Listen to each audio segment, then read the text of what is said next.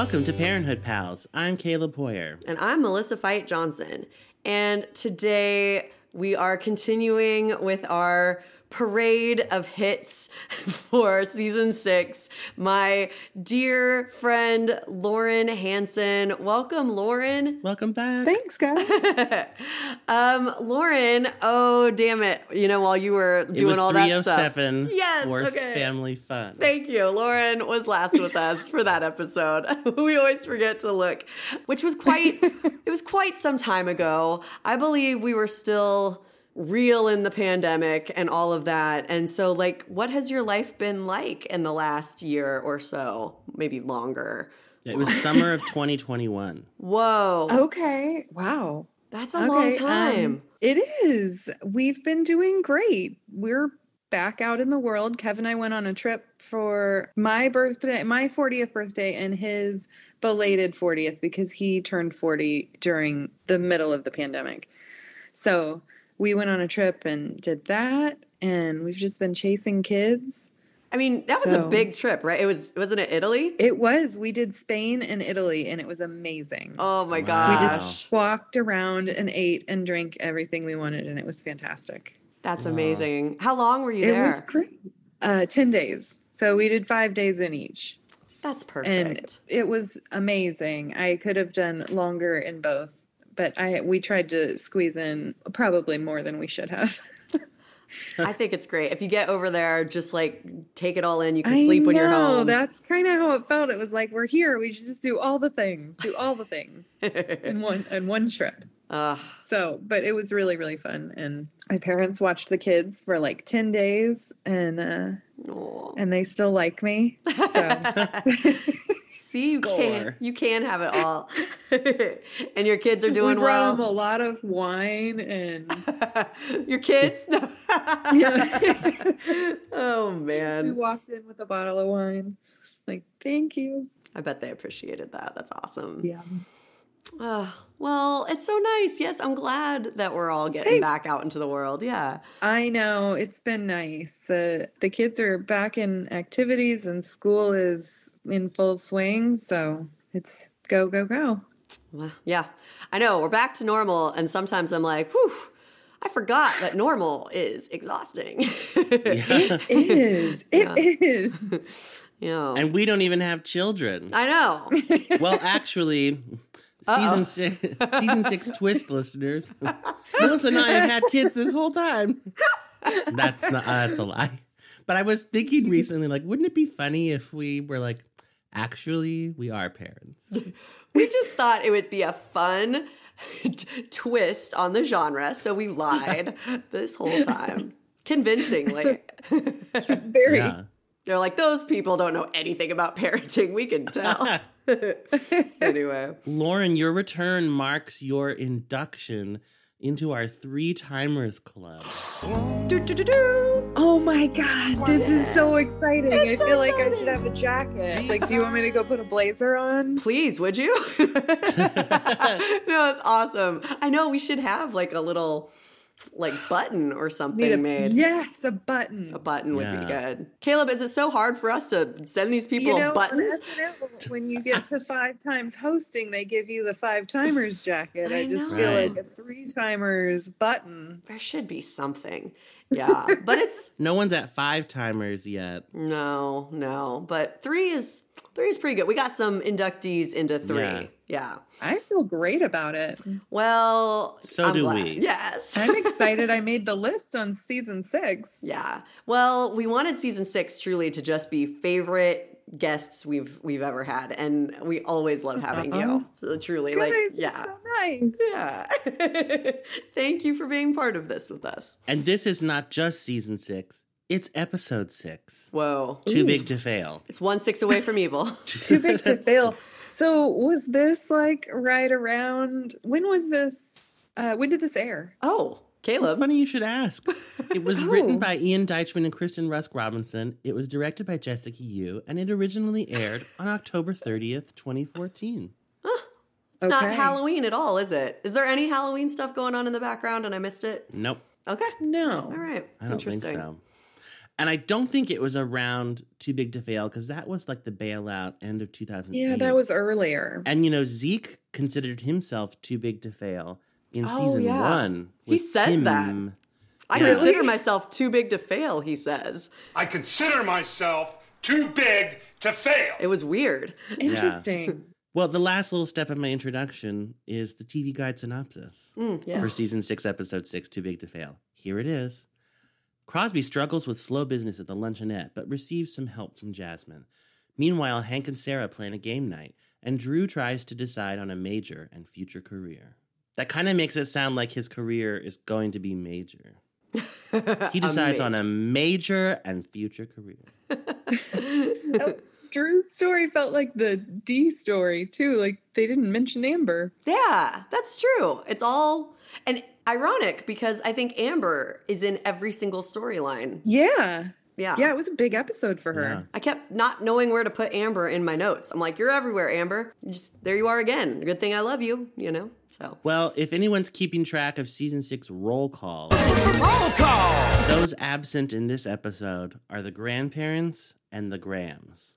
No Joel, no Julia, no Sydney, no Victor. This is the way to do it. They just didn't mention any of them. Like, it wasn't like, oh, Joel and Julia are off in Alaska. They just didn't. Exactly. There was no need for an explanation. We just didn't delve into their stories this week. Yeah. Yeah. Yeah. That's how they should do all the absences. Plenty else going on. Which is fine in any scenario unless it's like a big event, right? Unless it's like something where they should all be there. Mm-hmm. They shouldn't really have to explain it away too much because the cast is enormous. Yeah. Yeah. And now that they've added Hank and his family. Yep. Right. You're exactly right. How are you feeling about Hank and his family as an addition? I like Hank more this season than in previous seasons. I agree. Yeah. Like Caleb has been mentioning how much screen time Hank's whole family gets, and it makes me realize that's true and feel a little resentful. Yeah. Well, you mentioned that in episode 1. So we're recording this and that's the only episode that's out. Yes. Now, is your conversation about Vegas. Yeah. And so, but you had mentioned that. And so I was wondering because I didn't watch the 2 before this, like how much Hank there is. And because I kind of felt the same way, like they're getting another season, but we're filling it with another character when we were pretty happy with the characters we had. Yeah. Yeah. Sandy hasn't really been I think she was in 1 more. Okay. So she hasn't been around that much. And even Ruby has not been in every episode. True. So, I guess it's okay. It just, it is. And now, like, at least Sarah was involved. Yeah. Yes. And Amber. It's like, okay, as long as we get some of our regulars in there, I'll go for the ride. Yeah. And, I'll just go ahead and tip my hand right away and say, I actually loved this whole episode. So I'm skipping I'm just saying it right now. And so even the stuff with Ruby, I loved. So I don't know. I loved it all. Yeah, I agree. Well, good to know. Good. Mm-hmm. I'm glad we had you on for one you loved. That makes me happy. I do. I did. I didn't remember liking season 6 like from my memory of watching it or if I had even seen it. But the luncheonette stuff is like all I remember that a lot. And I really thought that was more of the series in my in my memory of when I first watched the series. But yeah, I liked this episode more than I expected. I'll tip my hand. I liked it less than I expected. Okay. Oh, interesting. But I liked it more on my second watch. Okay. Than the first time. I thought it was a very stressful episode. Yeah. I was like a little on edge watching it because everyone is, this whole episode, not the whole episode, many of the storylines were about money, which I am on record saying I love conflicts about money because they feel very real world to me because we all worry about money. Well, not all of us. I don't know who's listening to this.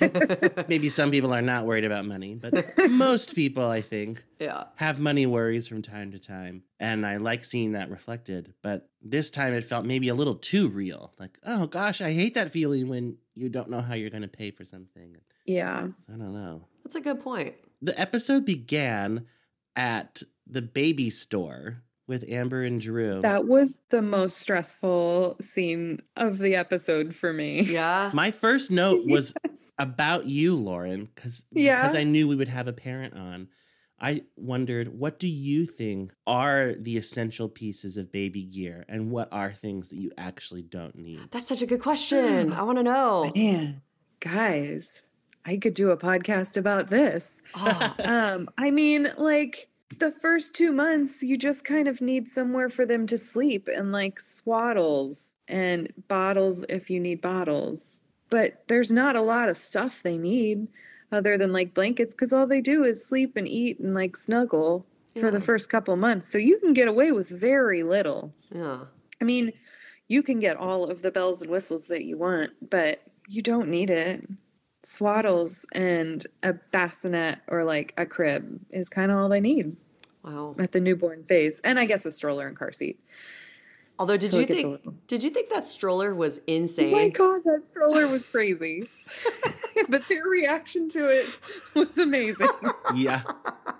I did Google that an origami stroller was a real thing, Wow.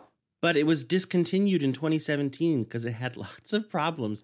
It was actually kind of fun reading all the terrible reviews. People are like, I've never spent this much money for something that just didn't work most of the time. Oh no. And the fact that it would like fold itself, I thought, what are the safety measures so that it doesn't do that when the baby is in it? Yes. And just crush the baby. Or like when a kid crawls under it and then it just smashes. Oh God. Yeah.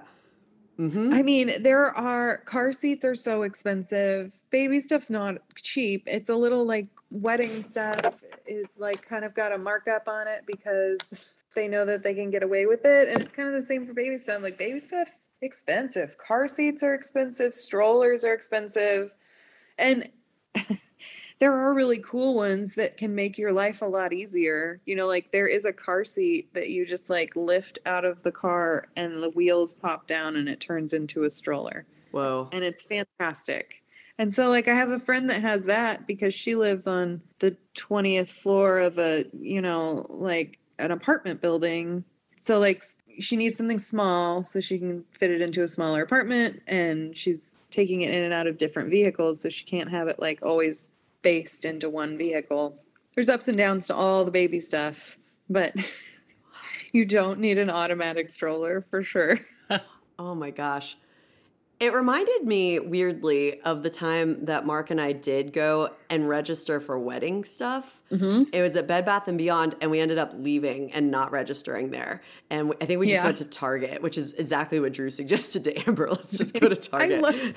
I loved that. We can just go to Target. We could just go to Target. Yeah. Basically, this woman overwhelmed the shit out of us and kept like trying to get us to like register for stuff we did not need, like plates. Right. And we were like, oh, we love our plates. Like they're from my mom and they're Dutch and they're beautiful. And she was like, someone else is paying for it. And we were like, that's not, no, like, why would we just randomly want more plates? Because it's not our money. These assholes are just guests at our wedding. Like, it was just so bizarre. And I just thought, oh, lady, read the room. These are young people coming to you. You should just send them to Target instead of freaking them out with all this stuff. Just be like, this place isn't for you. I love you. Just go. Like, I don't know. But maybe that's rude too, just assuming they can't afford it. But they clearly can't. I don't know. I know. She really didn't read them at all. Mm. Although I did think it was forgivable that she thought they were a couple. Yeah. Because Yeah, we've noticed that before. It's like, they're so close that Yeah. Yeah. maybe they have a little bit of...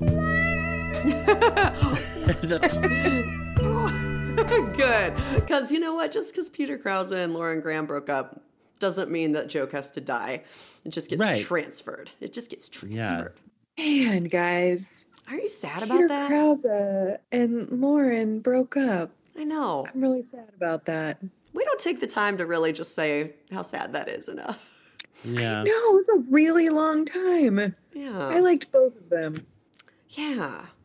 Yeah, I remember our guest Sorry. Grant was on and he was like, that would be the celebrity couple that I would invite to dinner. Oh, Wow. it's a great one. Yeah. Now it would be an awkward dinner, apparently. So Definitely. sad. Anyway. Hey, in that scene, Yeah. Amber was like really showing. Oh, yeah, because it's the 3 months later. Did you see that? It said 3 months later. I missed that. When Okay, did it say 'cause that? At the very beginning. Or it did on mine. I completely Wow. missed that. Yeah. As did I. I'm But glad I you noticed said that. right away. I was like, wow, she got big fast. Time has passed. That's where we are. Okay, thank you. You're welcome. Yeah. You know, it's funny because I wrote as a note, did we really need it to say 3 months later, or would Amber's belly have, indicated that to us? And apparently I think it's good to have it. Yeah. Because everybody's just like, what happened? Did you just pop overnight? Yeah. So Was it after the recap? I think it was between the recap and the episode. But it might have, Wow. yeah. I can't believe I just, I watched so closely, and then to miss something that was literally spelled out for me. Oh, no. It's just humiliating. Got to pull it together. We're all disappointed in you, Caleb. Not as much as I am in myself. So, yeah. Well, Amber asks her bosses, who are her uncles, for a raise. And she says that one of the perks of her job is getting to hang out with her coolest uncles. And I thought, if I were Amber, my ranking of uncles based on coolness would go number 1, Joel. Yeah. Number 2, Crosby. Yeah. Number 3, Adam. But then it also made me wonder, does Seth have any brothers? That we should add into the equation. Just ahead of Adam. Even when I like Adam, he's not cool. No. Adam has never been cool. No. Yeah. No, never. I think Adam was born 40. Right. He's fully formed. Yeah, it's very hard to imagine him as a little kid palling around with Crosby.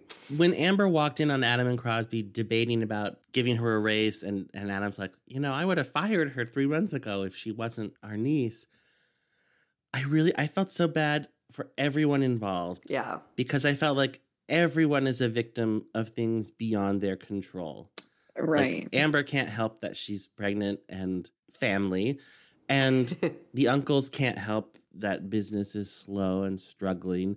I of course, they would give her a raise if they had the money. They would love to. It just felt like no one's fault. Yeah. But of course, it would hurt to overhear that. Yes. I thought it was so cute how she really planned that speech she gave them. And she looked up big words, I'm guessing, or maybe she just knew. What was that word? I can't even remember. Commensurate. Do you guys ever use that she word? She delivered that line so good. I know. I think my salary should be commensurate to my, I can't remember what she said. Abilities? Skills? Yeah, I don't think remember. So she delivered it beautifully. It was so cute. I know. I think I have used that word, but only in that exact context. Really? Look Yeah. at that. It I've feels never- like job lingo. Salary Yeah. commensurate with experience, or something. Yeah. It's corporate words. Yeah. Yeah. Although I did wonder, because it's a TV show and they don't show us every single day, she's like, I've really made lots of contributions here, with Ashes of Rome. I'm glad that you stopped there because that's the only thing we've seen her make a contribution on. Yes. I don't think we've even seen her within the walls of the Luncheonette since that party for Ashes of Rome at the end of last season. Yeah. And when's the last time we actually saw her work? I didn't, it just... Or any of them work. We're just told, oh yeah, she's valuable there, but we don't see it. She works with the artist, like that guy she slept with. Oh, that's true. Or the guy she got punched. That's not her fault. That was Ryan's fault. But... Lauren, what were you saying? Well, they threw in that scene of her sweeping up, and he was like, "What are you doing?" And she's like, "Well, there's always stuff to do. Don't forget, I work here." It looks so sad to see someone so pregnant sweeping. I'm like, I know it's her job and she's trying to make a point, but I was like, oh, Adam, just take the broom, just you're gonna let your pregnant niece. Yeah, but it's literally her job, and yeah, I get it. But man. I have a question, which is, what happened to the Luncheonette? Did they literally just put all their eggs in the Oliver Rome basket and then it completely, wait, How'd they go from CeeLo to nothing? I mean, I've asked it before, but I still don't feel like I understand. You know, can they get Dwayne Wayne back to buy it for $1.5 million? I mean, like, is it just, I mean, how was it so high up? Now they have absolutely no clients. Yeah, but I guess that's realistic in a sense. Like, businesses flourish and they die. I've never owned a business. I actually don't know what I'm talking about. Yeah. But it is funny that they didn't bring up any reasons why. Because, like, I wondered when they first opened the studio, is a recording studio really a great investment? Because that is a part of the industry that is changing drastically. And technology is such that a lot of, like, independent artists, they can record at home if they invest in the right equipment and stuff. And you can make stuff that sounds really pretty great. Now, if you have, like, a huge band with lots of instruments and you want them recorded together live, then you need a facility large enough to do that. You can't, Ashes of Rome couldn't fit everyone into Oliver's bedroom with like a whole trap set and multiple guitars and stuff. But I just know, like, I hear stories about all the recording studios that used to be in New York, and now there are very few. And this is a huge city. It just, the demand is not there in the way that it used to be. That makes so much sense. And I just wish that the show would maybe talk about that, because they just don't. We're just kind of like, yep, business is dead. And I'm like, yeah, maybe, I don't know. With no explanation. Yeah. Well, and even the idea of them becoming a record label with streaming and everything, I feel like that whole profit model is drastically different than it used to be. Yeah. And it's hard to make money. Is that what went wrong? Like, they put all this effort into the label and they weren't like ready for it. And so they spent too much money on that. And now they're not doing marketing or advertising or whatever they did to bring in people. I really just don't get it. But I guess it doesn't matter. I'm looking at the thing they don't want me to look at. They want me to look at, this is hard for them. And they're exploring the fallout, and Melissa's poking around like, but why? Who cares? That's not the point. Yeah. I like all the fallout. I think that's being handled incredibly well. So, yeah. I thought Amber made some really good points with her uncles when they tried to, make that peace offering. Hey, Amber. Brought you some herbal tea, a little peace offering. It's decaf. Thanks. Hey. We're really sorry that you overheard us talking about you. We just don't want you to worry about the business stuff. That's our job. But that's like exactly my point, is that it's my job too. I'm a big part of this company. You know, I asked you for a raise because I think I deserve it, not because I'm like pregnant or your niece. It's because I work really, really hard. You're right. You work as hard as we do. You know, it's just frustrating because you weren't like honest or straightforward with me about it, and so I didn't even get the chance to like look for other opportunities if this falls through, you know? And now I'm like a total piggy and nobody's gonna want to hire me and I have no options. Oh, okay. First of all, you're not a piggy. You look fantastic. Secondly, you're gonna be fine. We're gonna get through this together. I mean, we have a secret weapon. This is Mr. Backup Plan. He's got backup plans for his backup plan, right? I do. I got a backup plan for that backup plan. It's all gonna work out. We're fine. Right? You're in good hands. Yep. Isn't that the Allstate motto? It is. Wow. Maybe he was going for a sponsorship. Yeah. Should have been like, Amber, what's in your wallet? She'd be like, nothing. That's my point. I don't know. I thought especially her point about if she doesn't know where the business stands, it doesn't leave her in a position to like take care of herself. I'm like, that's a very good point. And I get why they would try to shield her from it, from the business side of things, but it does keep her in the dark. Yeah. Yeah, I agree. But I feel like this is kind of the mushy ground of working for or with family. Yes. Is like, in a normal employee-employer relationship, there would be no question as to whether they would discuss that with her, because they just wouldn't. It's not her level, right?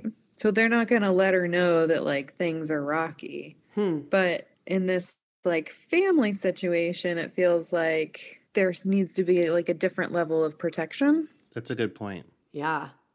Well, and do you think that they're telling the truth when they said they would have just fired her 3 months ago if she wasn't their niece? They just would have. Yeah. Yeah. Probably. If it was just some secretary or, assistant, it feels like the first logical drop in spending is we can manage the office on our own because we aren't doing much. We can sweep this debris that no one is creating because no one's recording here. We can bring our own tumbleweed. Treats in the middle of the afternoon. What happened to Rachel? Yeah. That was between seasons 3 and 4. She just disappeared and Amber worked there. And they never said why. I think it might have even been in the middle of season 3. Once her storyline was done, she was gone. Yeah. Yeah. I think, though, that we were supposed to think she still worked there through the entire season, even though we stopped seeing her. And then season 4, Amber works there. And I think that's the same episode she sleeps with the guy from American Idol, that Paul, whatever. I think his character was Nick. I don't think this matters. But I think I just remember he had great teeth. He did a very white. It was orthodontia. Yeah. Money well spent. That's right. I think I may have even said at the time that I liked that they didn't explain where Rachel was and that Amber was just there because months had passed. And I thought, they're just trusting us to that Rachel left. They hired Amber. And at one point, I feel like Crosby did say, well, you ruined that. Maybe. In passing reference to Rachel. Yeah. Anyway. It's not really relevant now, but... Pour one out. Yeah, I think Rachel. The receptionist position is not hugely vital. No. To the Luncheonette's success. Yeah, well, especially if they're hemorrhaging money and they don't have any clients. She doesn't have much to do without clients. Yeah. So when Adam goes home at the end of this day, I sympathized with him, but I had another thought about his conversation with Christina. Hey, did you know that we are overdrawn and late on 2 bills? I'm not sure what's going on. I also keep forgetting to tell you, it's totally my fault, but the check engine light in my car is on. Great, that's all I need. I just changed the oil in that thing. Okay, I can take it in. It's okay. No, I'm sorry. I'll take it in. I'll take it in. I'll take the car. Okay. It's not the car, it's just everything else right now. I can't take it anymore. I believe Everybody me. needs something from me. It's Mom and it's Dad, it's Crosby at the Luncheonette. It's like a weight around my neck and I want it gone. And I could call a headhunter tomorrow. I could get a job and I could get the Luncheonette off my plate. I could do that. And it would make my life a lot easier. Yep. You could. You could absolutely do all of that, but you won't. Honey, that's not who you are. You don't just get into something and just walk away from it. I've known you for so long, and I know that deep down, you actually, you like it. You like helping people. No, I don't. You don't like torturing yourself, but you like helping people. And it's part of the reason why I love you. It's what makes you you. Yeah. You know? I'm my own worst enemy. You are. It's what makes you Adam. And see, the best part is that you take care of everybody else, and I get to take care of you. How are you going to do that? Well, I have my ways. Yeah. I have a plan, actually. You do? You have a plan of attack? Move your hands. Honey. Wow. That wow and that expression on her face, I think they're the most awkward sex talkers of all time. Every time there's a sex scene with them, I'm like... Totally agree. Disturbing. Like that time that they had lotion or something and she's like, the lotion and the motion or whatever. I'm like, please no. This is just very embarrassing for everyone. Yeah.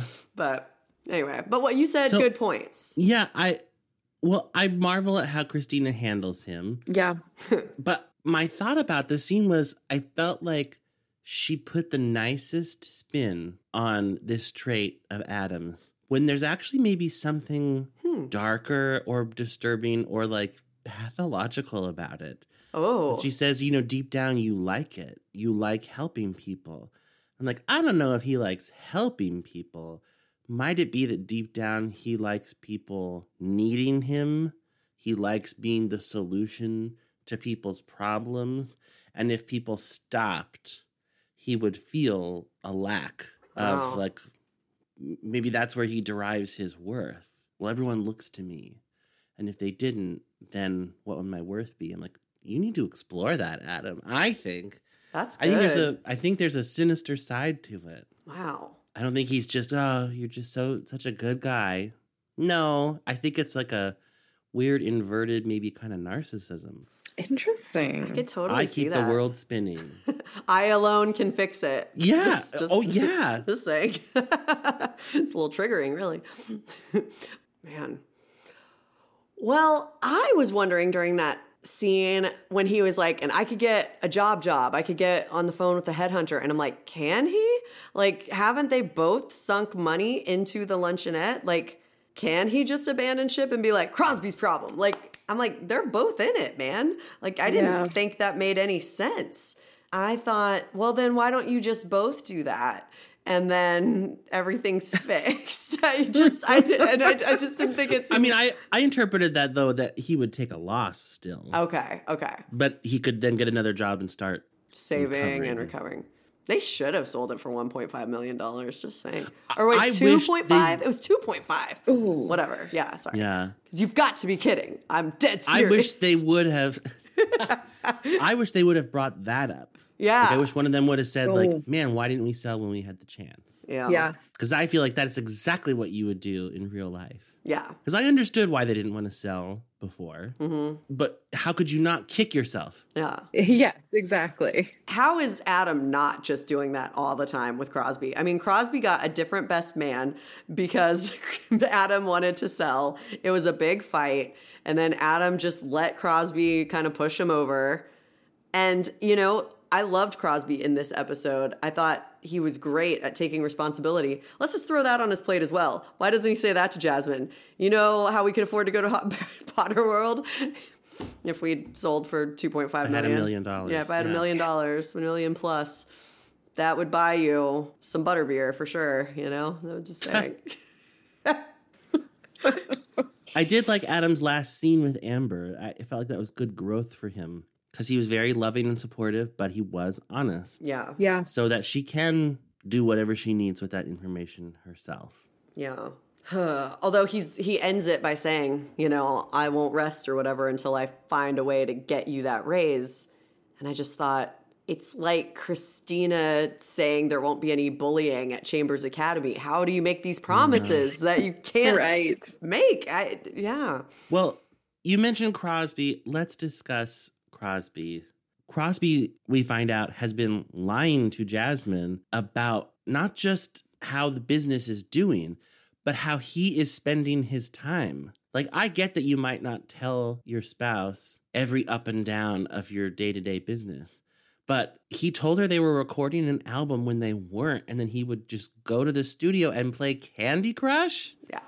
Oh my gosh. Anyway, so here's the fallout of that. I'm just going round and round thinking about if I lose a luncheonette, then I have no income. If I have no income, we have to sell the house. I'm going to literally lose the roof over our kids' heads. And then we're going to have to sell it and move to some other district, and Jabbar's going to have to make all new friends, and the whole thing's on me. And then somehow in the middle of all that, I have to figure out how to get him to Hogwarts.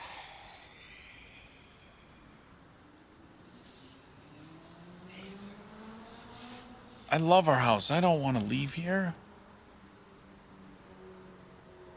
I'm so sorry that I got us in this situation.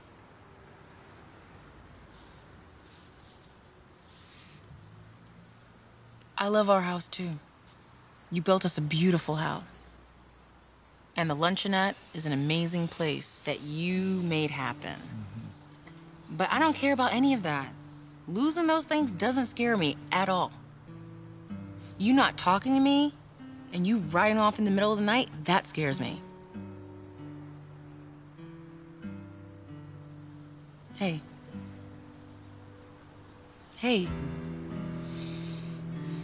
You're my guy. For the rest of my life. Why? I don't know.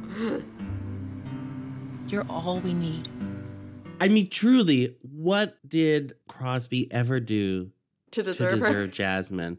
And she has her faults. Lord knows we've discussed them. But, like, that this is her response to finding out that his business is failing and he's been lying to her about it. And I was just amazed. Like, wow, this is such a high road that she's taking. And I did buy it, though, because she clearly had been concerned about him in previous episodes. And now I feel like she's getting to the heart of the matter, and she knows that. Yeah. And she says what really worries her is him not talking to her. And I thought, okay, and now he is. And so you can maybe be less scared about the late night motorcycle rides and the drinking and stuff, because you know what's causing it and you can help him. So I really liked the scene.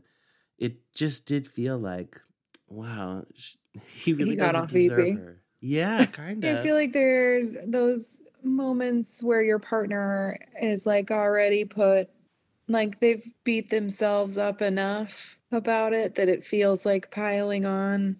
I don't know. It just feels like the reason he's hiding is shame and not, some ulterior motive. It's just this shame of like failure. Yeah.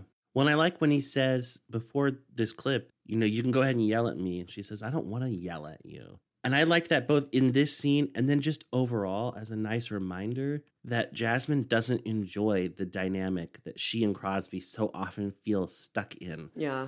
She is often nagging him.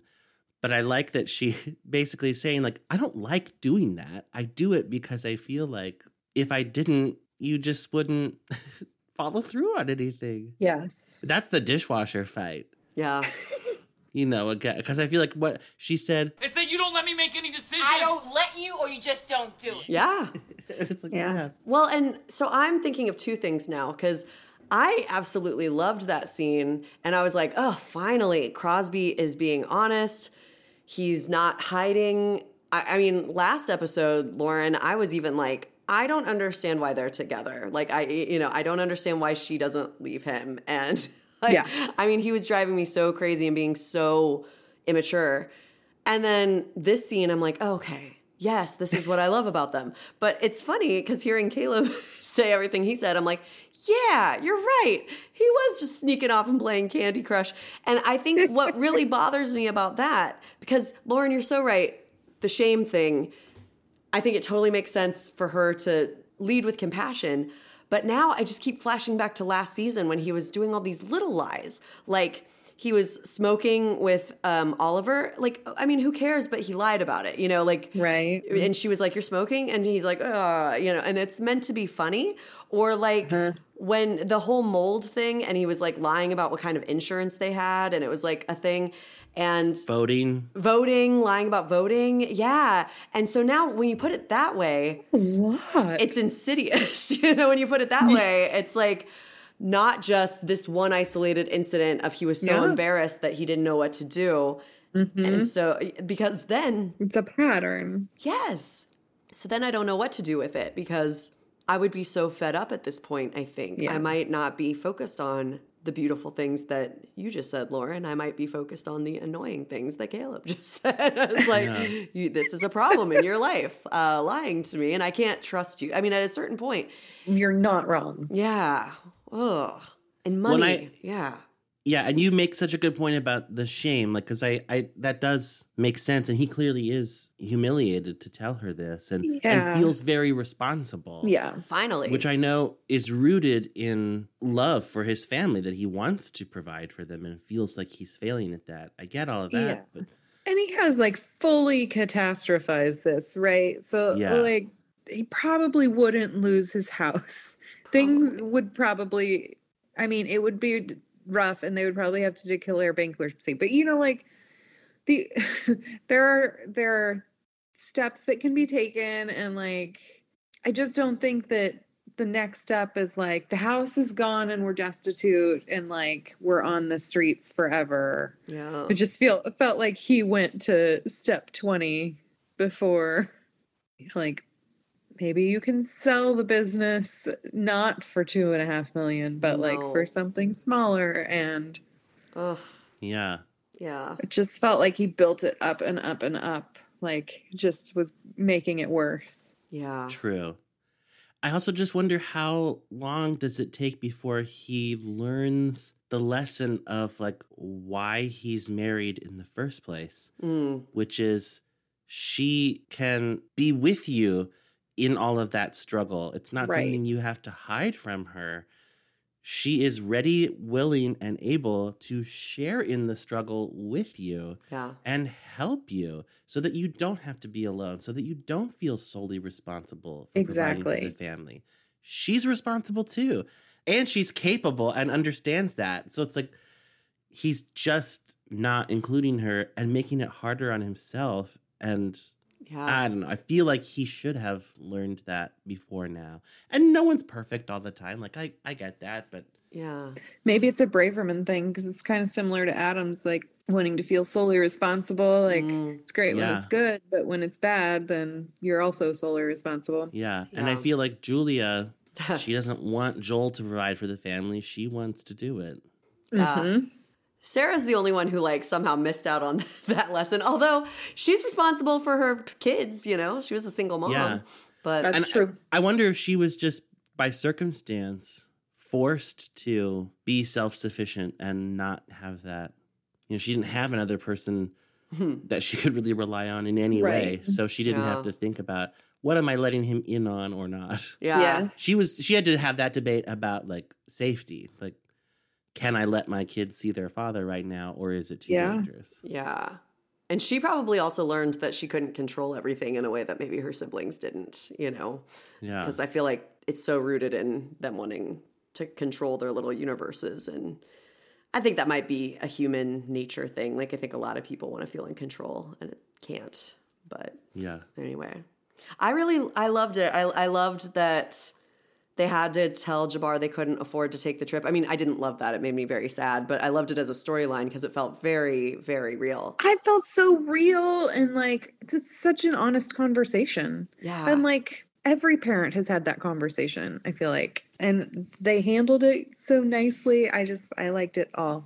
Yeah. And it's not something you would normally see on a show because, I don't know, if it was an ABC show, they would have been to Disney with the whole family, grandma and grandpa included. You know what I mean? Like, oh yeah, you just don't usually get that's really expensive. That's $2,000 for one day. We can't do that. Like, yeah. Am I crazy that I kind of wished they hadn't had that party at the end?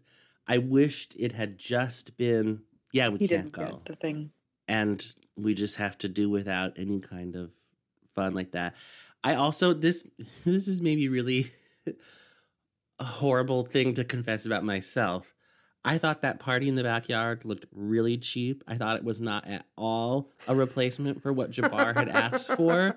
And I thought Jabbar wanted to go to Harry Potter World, which has rides and castles and isn't in his backyard. Like, that's part of the draw.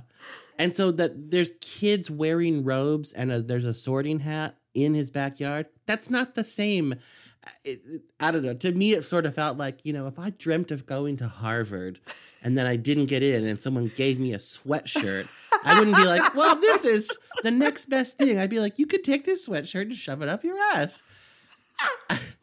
Now, I don't want Jabbar to have that attitude, but it did just kind of feel like the lesson here is you can't always get what you want. Yeah. Not a magical backyard party is as good as a theme park in Florida. Oh, what did you think, Lauren? I'm sorry to be a Scrooge about it. Well, now that you mention it, the scene in the kitchen where they're initially talking about he wants to go to Harry Potter World. Right before that, he says, I want to do pizza and movies or something on my birthday. And she said, oh yeah, your birthday's coming up. What do you want to do? And he said, go to Harry Potter World. Oh. So I was really confused. I was like, is this just like, what are we doing for dinner on my birthday? But I was like, why didn't you just was it his birthday? I missed that. I think he said he didn't want to have a party with his friends. He wanted to go to Harry Potter World instead. Oh, okay. I don't want to do pizza and movies. Did I watch this episode? I'm missing everything. I think that's what he said. I am sorry, listeners. But if that, we're all so tired. We're back to work. I failed you the way Crosby failed his whole family. But it does make me realize, you saying this, that if I did hear it right and he said, like, I don't want to have a party with my friends, I want to go to Harry Potter World, they're like, too bad, here's a party with your friends. That's slightly adjacent to Harry Potter World. Yeah. Let me tell you something. That tricked me. I thought it was beautiful. I was crying at the end. I'm like, oh, look, because I loved. I thought it was lovely too. I thought it was a really nice way as a parent to be like, I can't give you the whole thing, but like, here's what I can. Yeah, that's what I thought. And you're I right. thought it was adorable. Yeah. And I thought Dax was so great in like his, you know, like he played to the party the way he needed to, but then you kind of saw his like emotional reaction. I thought it was great. I liked that. I forget what the exact line was. It's like almost as good as the real thing. Yeah, and he goes, yeah, almost. And it's like, you can tell he doesn't buy it at all. So that spoke to me because I think I would have felt like that. Like, this is not anywhere near almost as good. Yeah. But I get why he felt like it's a really great thing to do. And that she was able to look at it in a way that he wasn't. I mean, I think he's really mired in that feeling of failure. If I can't get him there, then nothing else is I totally good. agree. And I think she's like, well, yeah, we can't get him there. We can do this, though. Yeah. So why not? Like, and that's a good attitude. I mean, I feel like all my childhood birthday parties were some version of the one he ended up having. And I have 100% the best memories of those. I loved all of it. Yeah. Yes. Yeah. I mean, I don't know very many kids who do get to go to like Harry Potter World for their birthday. I mean, I thought it was really sweet of Jasmine to try so hard to like map it out. But realistically, who spends birthday 10 or whatever age he's turning going to? I mean, I guess just because they live close, it would be easier than like us going in the middle of Kansas. That's true. Is there one in California? I think maybe there is now, but they mentioned Orlando. Okay. I mean, so they're going across the country. Yeah. Because I did look up airfare. I'm like, you could do that for under $2,000. But I did find some cheap flights. Let's all go to Harry Potter World. But the Harry Potter World tickets were over $100. Wow. So for 3 of them, it would have been $300. The cheapest airfare I found was under $200. I mean, I did not spend long Googling this. So I'm like, okay, $600 for the flight. Then you get up to like $1,000 just to go to the park. And then you've got a hotel and okay, maybe you could do it. I just thought like, no, I don't think you could do that for under $2,000. Oh. And what hotel are you staying at? Well, the Motor Lodge with murderers and...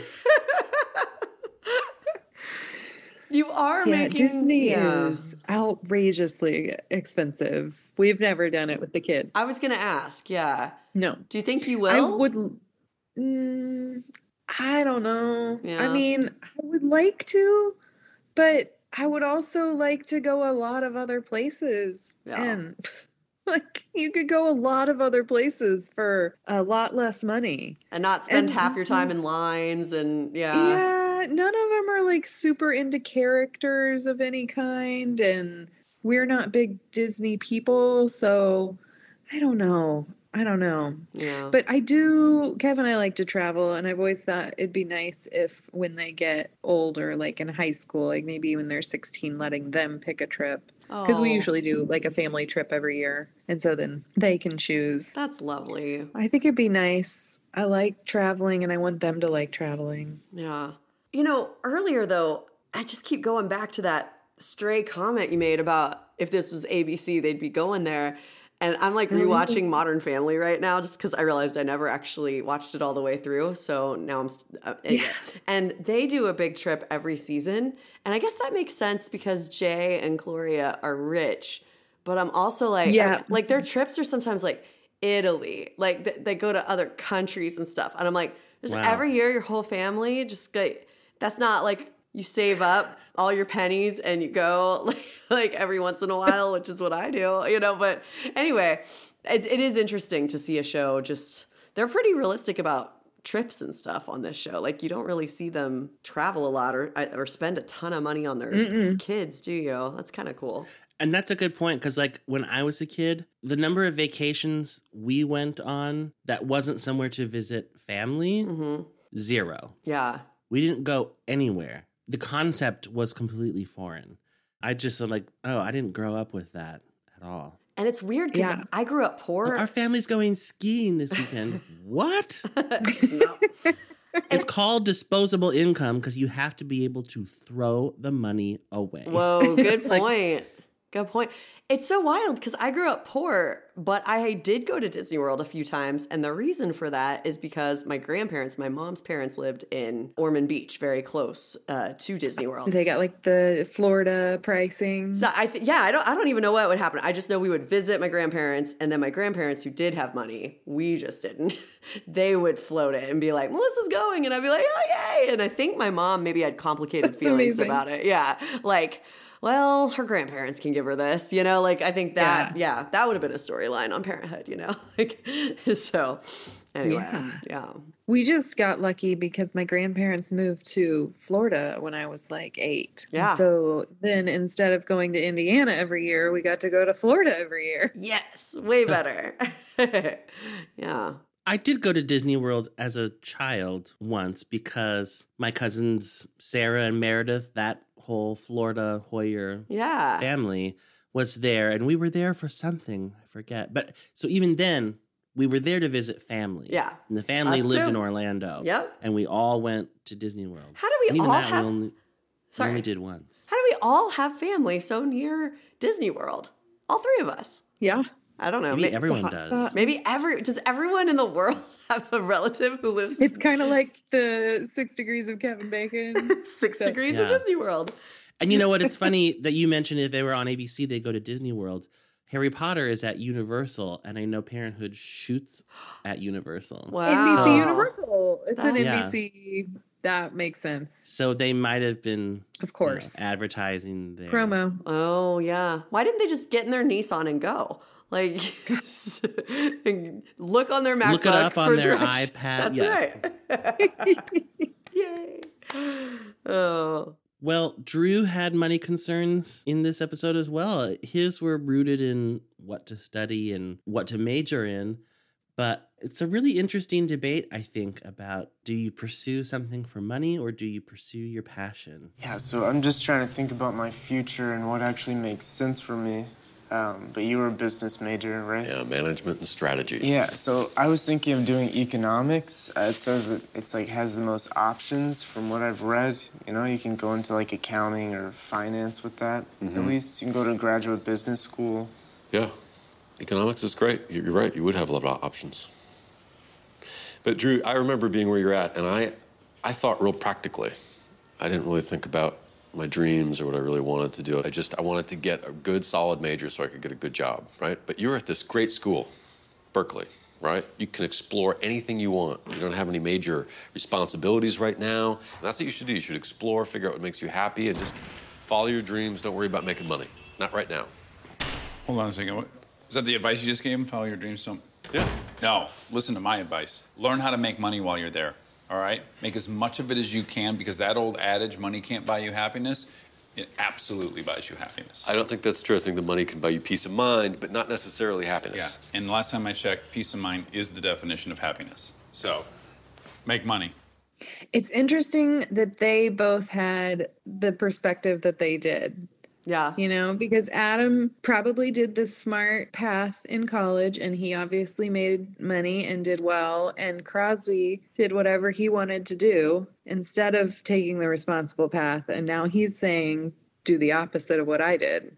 They both are. Yeah. And that feels very believable that you'd always want the road you didn't take. You'd always think like, oh, that was the way I really should have gone and things would have been great, right? When in reality, every situation has pluses and minuses. Yeah. I can't remember if I've ever mentioned this on the podcast before, but I do know that my oldest cousin, who is 15 years older than I am, I remember I was in college and I asked him once how he decided to become an engineer. He's very rich. And he said... You got a lot of rich relatives. I do. We were literally the poorest of everyone. We were on our way, I tell you, and then things didn't go so well. But yeah, so I asked my cousin how he decided what career to go into, and he said there was some sort of like career day at his, I think maybe high school. And he just walked around looking at starting salaries. And that's how he picked. And I mean, he's really good at his job. I think he likes his job. I don't think he's like passionate about his job, but I don't know to what degree that matters to people. You know, I mean, it mattered to me, but I don't know. It's a tricky thing. To what degree do you think it matters? Yeah. I strangely feel like I fall a little more on the practical side of the debate, which is, I imagine, maybe funny because I'm a musician, which feels like one of the most like cliched, like I followed my passion. But I have a few things to say about that. My passion was writing music, and I have hardly ever made any money at that. So even what I'm doing is like the more practical side of the dream that I had. Yeah. I'm kind of settling because I couldn't make my dreams come true. Yet, I'll say. Oh, good. Because who you never know. But then beyond that, there's a lot of work for musicians who play the piano in New York City. Yeah. Like, it's not like there's no demand for that. When Natalie's saying, oh, you liked philosophy, you liked that Russian lit class, I thought, who's hiring Russian lit majors? Yeah. What job is that? Yeah. Like, I play the piano, and I'm in a city where there's a lot of jobs for that. It's actually not that crazy. Yeah. So I sort of feel like, don't major in Russian lit. Yeah. There's no future in that. You can teach other people about Russian lit who will also do nothing with it. Sorry for all you Russian lit majors out there. Save it for your elective. Yeah. Yeah, I kind of feel that way. But I do think, though, that it's a grass is always greener situation. Especially lately, I feel like, am I going to do this my whole life? I really envy people who have one job and like benefits and don't take their job home with them. And I was with you until that third one. Yeah. I do that. It's like, boy, they really have it made. Yeah. And I'm sure people who have those kinds of jobs look at someone like me who I'm always doing something different and I never know exactly what the next thing will be and think, wow, wouldn't that be exciting? And it is sometimes. Sometimes it really sucks. I also think it's so... I couldn't decide between stinks or sucks. Okay? Sucks. I also think it's... I mean, of course, it's a contrivance for the show, but like his options are Russian lit or econ.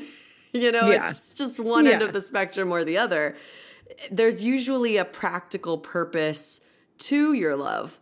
Like my passion is writing poetry. I'm certainly never going to pay the bills that way, but I literally interact with poetry almost every day at work. I'm teaching it in one class or another almost every day. And I'm really good at helping teenagers learn how to write poetry. And I love teaching. And so it's poetry adjacent. You know, it's very close to my dream, but it's the practical end of my dream.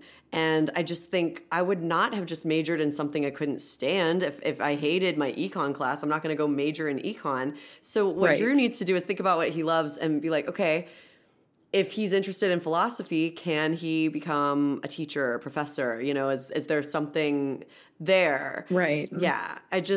Come on. And that's a great point. Yeah. Because it's what I feel like I did. And how would you feel about being a high school teacher if you were teaching like chemistry? Chemistry. Yeah, chemistry. Yeah, I'd hate it. I'd be very bad at it. I'd have to like prep every night and be like, oh my God, I barely passed. I would have to call your but sister you get to Jay. teach stuff that you genuinely love and are interested in and are excited to tell other people about. Yeah.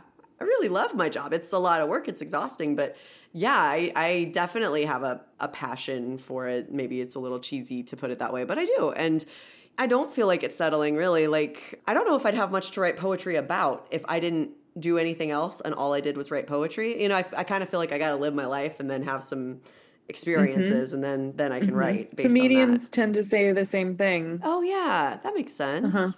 Like you have to have some life experience to have something to talk about. So like a lot of times comedians that get big have trouble because it's like they kind of get stuck in a bubble and then, you know, they lose interest. People lose interest in their material because then it's all about being rich and Kind of like It's Eminem unrelatable at that point. Yeah, when like You're not there Eminem yet. first started rapping, and it was like, you know, about just growing up and everything was hard, and then he became rich, and it's like, I can't really. It's not 8 Mile anymore. You know? It's like, what are you gonna do? So. No, but that's a good point. I liked his conflict with Natalie. I thought him and Natalie in this episode, most interesting they've ever been. I'm like, Natalie's rich and you're poor. This is interesting. We've never explored this. I totally agree because they're both in like their age group puts them in this place where like they both don't know any better. Yeah. You know, like she doesn't kind of recognize that she is in like this super privileged position. Yeah. And I like that he told her, like, I don't have somebody that can float me. Like, I am responsible for all of this debt that I'm accruing. Yeah. And everything that happens after. Like, Dad's not going to get me a job if I don't like the one I find. Yeah. And he wasn't saying that to her to make her feel bad. No. Yes. He was like just explaining that. Which I feel like she needed because she was not getting it. No, that's true. She was floating. I mean, she had a good point about don't major in something you hate, but then she's just tossing out the loftiest ideas. And maybe that is indicative of their age. Good point. Like, where's the practical version of what do you love? Let's find something you can do with that. Yeah. I would never have been practical at his age. I would have been the one that's like, you loved the Russian literature class. That sounds like so much fun. Spend the next 6 months learning about that. Let's do it. Their scene really made me wonder why no one in my family ever tried to talk me into doing something more practical. That's interesting. Like, how did I get away with this? It's interesting. Glad. You made it work. I'm so happy. Well, that and they you know didn't. what it made me think is that they had to have trusted me. And I don't think trusted that I would be successful, but trusted that I would handle whatever outcome I encountered. Yeah. And I thought that's what you would need to do if you were the parent. But, yeah. you know, this is something else I'm now realizing I liked about this storyline. It didn't involve Sarah or any parental figure. It was just Drew. Yeah. Yeah. And he was worried about it. I liked that because what a parent would want for their child is a whole different layer, I think, of like, I want you to be happy and successful and secure, but I also want you to be fulfilled and passionate. Yeah. And, how do I decide that for you? It's like, well, let's not even focus on that. Yeah. What about when you're the one having to make that call? And he's feeling all this pressure. Well, that felt like so much pressure on him. And it was interesting that all of that pressure was his own. Like he said, Sarah, Amber. all I can say is May. Thank you. Like Amber's not putting any kind of pressure on him to like be helpful to her. And I would not expect that would be something she would expect, but he takes that on. Yeah. And I don't know if that's good or bad. In fact, he probably knows that if she did know, she would tell him not to worry about it. And I think that's exactly why he doesn't say it to her. Yeah. Because he wants to do it. I agree. Like, I thought it was really sweet, but I couldn't tell if I thought it was really a good idea and responsible and kind. It's obviously kind. Or if it was kind of misguided, you know, because I'm also like, well, Drew, honey, the baby is imminent. This is happening in like 3 months. You're not going to graduate for years. So by the time you do get some fancy job, Amber will have been struggling for years. Like, I know that's I mean, that's true. If he wants to help the kid with like college or something, then he's doing well to do this. But it kind of made me think, well, maybe that makes sense because sometimes idealism gets in the way and he's just like, I've got to help. And this is all he can think to do. And he's not really thinking it through that this isn't actually something that he can really help with. And maybe that's the whole point of this storyline is he feels helpless. It was horrible for him to be at that baby store with his sister and watch her struggle and freak out. And he can't fix it. Well, and he watched Sarah struggle. Yeah. Raising him. Oh, yeah. First person in his whole family, immediate family to go to college, actually, it's funny. I keep mentioning how I was poor and everyone in my family was rich. That's kind of like we were the Sarah of the family. Like everyone else is doing okay. I mean, up until now, I guess Crosby and Adam are not. But, like just anyway. Adam's house is still pretty sweet. So yeah, Adam's got the nice house and Julia, good God, I mean, Crosby has lights up in his backyard. I loved it. It's like, wow, you just recreate what you know from your childhood. I know, that's right. Like Sarah was in her parents' guest house and now she's in a basement apartment. I'm just saying, we lived in a duplex. We did our best. I love that duplex. I did too, actually. Yeah. Ugh. It bothered me a little bit in that scene with Drew and Adam that Adam said, yeah, you're at this great school, Berkeley. Did you know what school on one hand, yeah, on one hand, the exposition of it for anyone who doesn't know where Drew's going. Yeah. But also, Adam was like setting up a contrast between himself and Drew. And he's saying, well, I went this really practical route, but you're going to this great school, Berkeley. That's where Adam went. Oh, yeah. Julia said to Hattie, when Hattie shadowed her at her job, Julia went to Stanford and she gave Hattie something to give to Adam. She goes, here, that'll drive your Cal dad crazy. Oh, wow. I mean, maybe he's just a fan, but I think we were supposed to infer he is an alum. Okay. I mean, it would make sense. Like, what contrast are you drawing, Adam? You went to the same school. They were not counting on Caleb Hoyer doing a podcast years later and remembering that detail. They just weren't. 'Twas their greatest misstep. Ugh. Well, there were a few storylines not centered around money concerns. Or Amber. Sorry. She was in a few. No, this one has Amber. This one has Amber. Involved. Oh, right. So I know where you're Hank going. and Ruby. Yeah. The saga of Hank and Ruby. I thought, maybe Hank really is a terrible parent because I don't have kids. And I saw right through Ruby's, I'm just going to go to this casual thing. Get together. Yeah. Faster than Alanis Morissette, I see right through you. I got it. Yeah, that was ridiculous. I will say, though, I usually think that sort of thing is very cheesy when someone is like behind the back being like, no, don't listen to him. That's ridiculous. I loved it. But I thought, Lauren Graham sold the shit out of that. Like, that should have been so stupid. But and Hank needs it because he really doesn't know. Yeah. So, she was like really stopping him from making a mistake. Although it didn't matter. She went anyway. Who cares? But, Well, and then once Ruby's gone and they actually talk about it, I thought Sarah was a blend of good and bad advice here. I don't know how long she can stay locked in a room, really. I'm baffled. Are you kidding? She can stay there forever if she wants to really make you feel bad. She's trying to make a point. I don't know. 10 I could do. When she was 11, she was sweet. I could handle it. This age, all the drama, I'm not cut out for this. I'm out of my league. Nobody is. It's out of everybody's league this age. Tell me what to do. What? Yeah, I know it's stupid, but just tell me what to do. I well, you know what to do. You had one.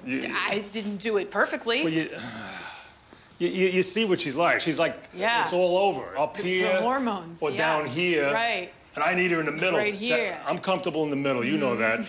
Why are you laughing? Because that's not what you're going to get right now. I just want quality time with her, and I can't do it when she's screaming and yelling. Look, at this age, she's not going to volunteer to spend time with you, so you have to make a fun evening, She thought she was going to a party. Let's have a party. We can, order pizza and have a game night or something. Game night? Game night. Yeah, you play games. You don't have to talk too much. That's a Braverman thing. It's not a Braverman thing. It's just a thing that exists. You play poker. It's like Poker's that. Poker's not a game. Poker's it's an art or a business. It's a business. Oh. Look, well, I just feel bad about the whole thing. She wants you to feel bad. That's how it is. You can't take it personally. Look, like I said, you just got to work a little harder, So. Game night? Yeah. All right. You play for money?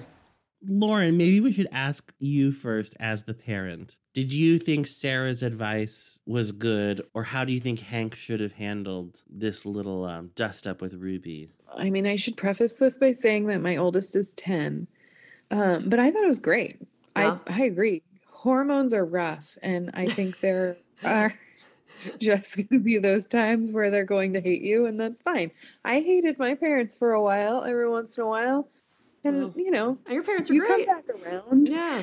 hormones are hard at that age, and there are those like spikes of just like rage and anger and uncontrollable crying. And I would imagine as a dad who hasn't been around your kid very much, that's kind of scary or weird. Yeah. And like he hasn't even been in a real like relationship with a woman either. I mean, not since the wife, right? And Yeah. Sarah now, but like he hasn't. And I don't think that was just a raging success, he and the wife, you know? I Right. mean, So like even by maybe divorce he wasn't standards. real in tune with her feelings and like emotional ups and downs to where like this is all of a sudden like in his face and he has Yeah. to deal with it. Yeah. I thought all that talk was really good, but I thought the game night thing was a misstep. And I love game night. I love it. But I'm like, I don't feel like Ruby. That's not the target audience for a game night. Like, she's No. going to think this is the lamest thing in the world. And That felt like a Gilmore Girls scene to me. yeah. 100%. Yeah. Yeah. I thought the same thing too. Like, she thought she was going to a party, but not a party where she was going to be having a game night. Like, this is not equivalent. It's like Harry Potter to me. Like, Yes. Yes. celebrity is not a stand-in for beer bongs. That's what she wanted to do. Yeah. And if you can't do that, I sort of feel like don't even try. If she's going to be miserable, let it just be a miserable evening, but don't let her out of her room. Yeah. Like, don't let her out of the house. Because it didn't work anyway. Yeah. But I did agree. I thought the advice about the line that really struck me was like, she wants you to feel bad. That's you got to keep that in mind. Like, oh, I just feel really bad. Exactly. That is her objective. Yeah. And she's succeeding. So you just got to endure it. Now that you say that it's equivalent to Harry Potter World, I get where you're coming from, but for some reason I did buy it more with them. And I think it's because Jabbar is younger and loves his parents and is not fighting with them, you know, and, Yeah. and Yes. like, I think he would really appreciate that effort. And it's like at least adjacent. This, yeah, beer bong and game night, very, very different. And I don't know what they could have done for Ruby that would have been special that she wouldn't have thought was lame. And I think that's kind of a Ruby thing. Like that's maybe a Ruby problem. She doesn't want to be there. That's the issue, I think. Like Exactly. nothing is Forcing her gonna to do gonna a make her family happy. activity. Yeah. I mean, she wanted to be there instead of her mom's, but only because she thought she could go to the party. Yeah, she's just mad at the Yeah. world right now. She doesn't want to be around any parent. Yeah. I actually loved this storyline. I was a little taken aback by how much I loved it. I thought there were so many layers, and it was just really deeply interesting. Putting her and Amber together Yeah. was a stroke of genius. Yes. Yeah. Someone who bridges the gap between her parents and her. First, I want to say coffee does not help a hangover. In fact, it might make symptoms worse. This is a myth that is perpetuated all over movies and TV. I don't understand why. I mean, I guess maybe because people think like, well, I feel groggy in the morning and then I have coffee and I'm really alert. But that's a stimulant. It's not getting rid of your hangover. Anyway. Let Caleb set you straight, everyone. Yeah. Do I have sources here? Not really. I just Googled it to make sure that I wasn't full of shit, but I'm not. You're citing it the way my students cite it sometimes. They're like, according to Google. The internet said so. Yeah, and I'm like, Yeah. that's not how that works. Okay, this is such a sidebar, but you know when they used to do The View on Saturday Night Live, and Kristen Wiig would play Elizabeth Hasselbeck. Yes. And my favorite bit. I've not been able to find this sketch ever, but she like had a sheaf of papers, and she goes, "No, here, I printed it off from the internet. It won't print if it's not true." Oh my God. Anyway, okay, but so I loved Amber and Ruby together, and I really think Amber maybe should consider like becoming a counselor or something. Yeah. Because she really has a gift at connecting with people. Yeah. You want to talk about what happened last night? These guys, they brought a beer bong. And I don't know. I felt like I needed to participate, and it just, yeah. Peer pressure. Yeah, it's a classic. Yeah. God. Man. Look, I am basically the last person that can tell you not to drink. Mm. But, I don't know, just try to remember how bad it made you feel. And in my experience, almost nothing good ever comes of a night like that. Right. And, you know, about your dad, you know, your dad is trying, and my dad didn't even give it a shot. And really? My dad wasn't even there. I mean, he didn't even try. And I know it's kind of embarrassing, but, you know, at least your dad is doing the best he can. I think you should cut him some slack, seriously, because you're lucky to have him. I get it. I do. But it's cool that you have such a good relationship with your mom, you know? Yeah. It is. It's great. But it took a lot of hard work and unpleasant situations to get us there. But now she's my best friend. So try, okay? All right. And in the meantime, you can take solace in the fact that I was much worse than you are at your age. So there's hope for you yet. Really? Much worse. Okay. So think about it. I loved that, and I wondered what you two thought, but I actually, again, not being a parent, but I thought it was maybe a good idea not to tell Hank this one time. Like, obviously, never again, you know, like you don't want to become some young girl's like accomplice or something. And I could totally see someone arguing the other side about like safety, he needs to know, et cetera, et cetera. But I kind of thought Amber was taking a chance on building some trust, and she got through to her in a way that no one has been able to, like neither of her parents, not Sarah. This is the most we've seen Ruby process and be real and reflective. And I thought, that's good behavior that you want to encourage. And it's not always punitive consequences. You know, like sometimes it's just compassion. Natural consequences. Yeah. She threw up and felt awful and embarrassed. Yeah. Mm-hmm. So it's not like she got away with it necessarily. She felt embarrassed. Yeah. Yeah. And I think Amber was certainly able to do a lot by making her see how lucky she is in a way that's different from like, oh, you're home drunk? Let me go tell your dad. Like, what good does that do? She just sneaks out again. I don't know. Yeah, it felt very non-judgmental. Yeah. Yeah, I agree with you. I wasn't like, oh, how can she not tell him? I didn't feel that way at all. I totally agree with Melissa. Like, they had the conversation after, and I felt like that's all she needed. Yeah. Yeah. And also she knows she could have gotten busted. So it's still even like kind of works. Yeah. Like the threat is almost worse than it actually happening.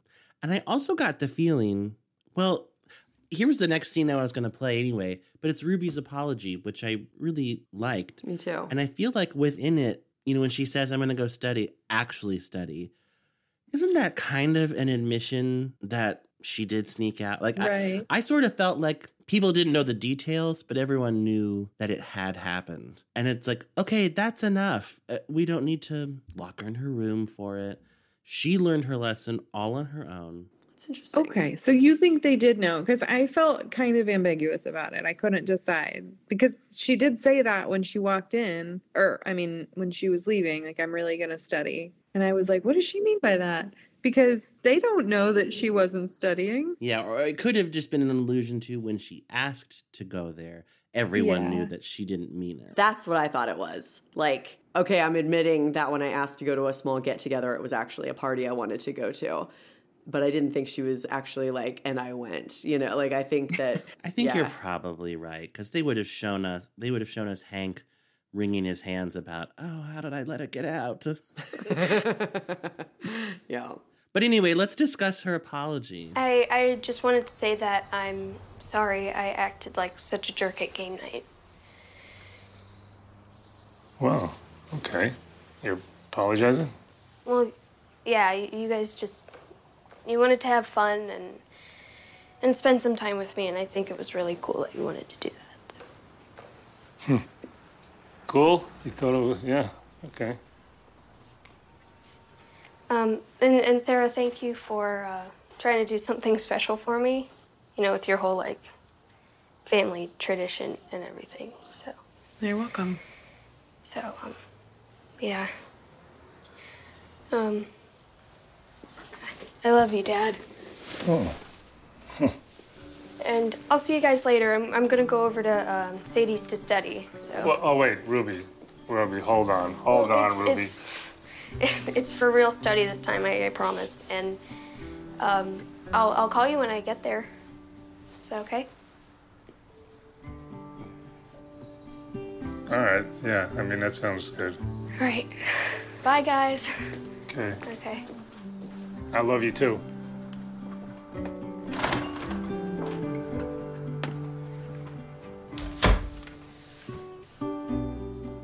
How did that happen? No. Don't even question. Let's just enjoy the win. How long is it gonna last? Not very long. You know, you're totally right, because him saying, how did that happen, proves that he has no clue, I think. Because then he thinks this change of heart is completely unprovoked. Oh, yeah. Actually, I mean, I think he knows something had to provoke it, but he has no idea what it could have been. Gotcha. But I think it's okay. I mean, she did learn, you know?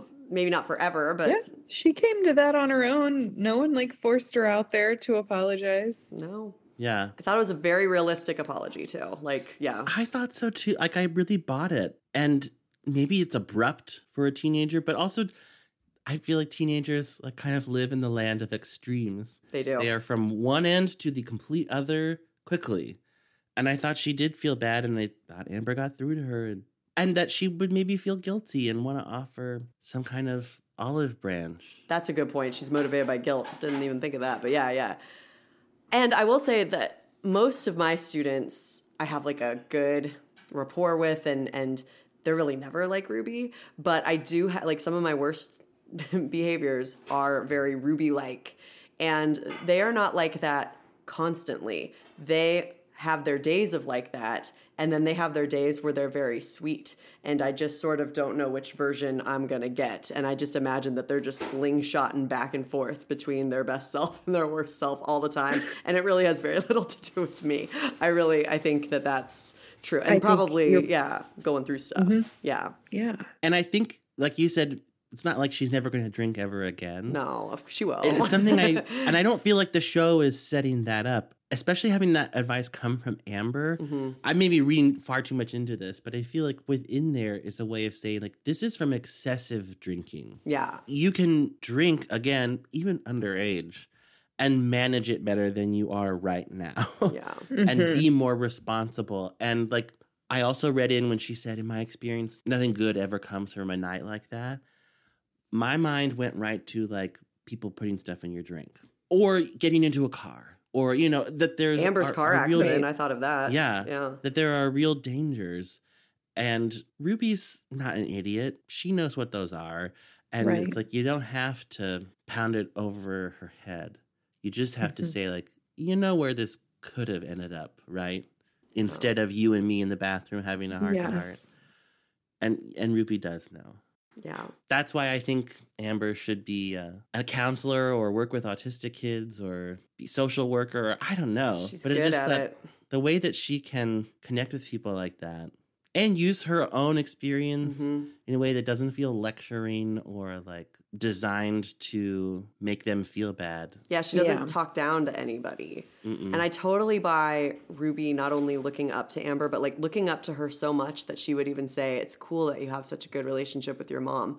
Because if it were someone else, she would think it was lame that someone had a good relationship with their parent. But like, filtered through Amber, she's like, okay, that is cool. Like, and Amber damn near made game night cool, right? Like the way that they're just like rattling off those names and everything. You could see that Ruby was maybe like, okay. And I think that's why she tried. Like when she got up there and she was like actually giving it a shot instead of rolling her eyes and being like, no, I'm not doing this. I think it's because Amber was there. And she was like, okay, it looked cool when they did it. And they had this whole secret language. And that was just so disappointing when they didn't, you know, she couldn't have that with her dad. And I will say I appreciated Amber's like talk with Ruby about how your dad is there.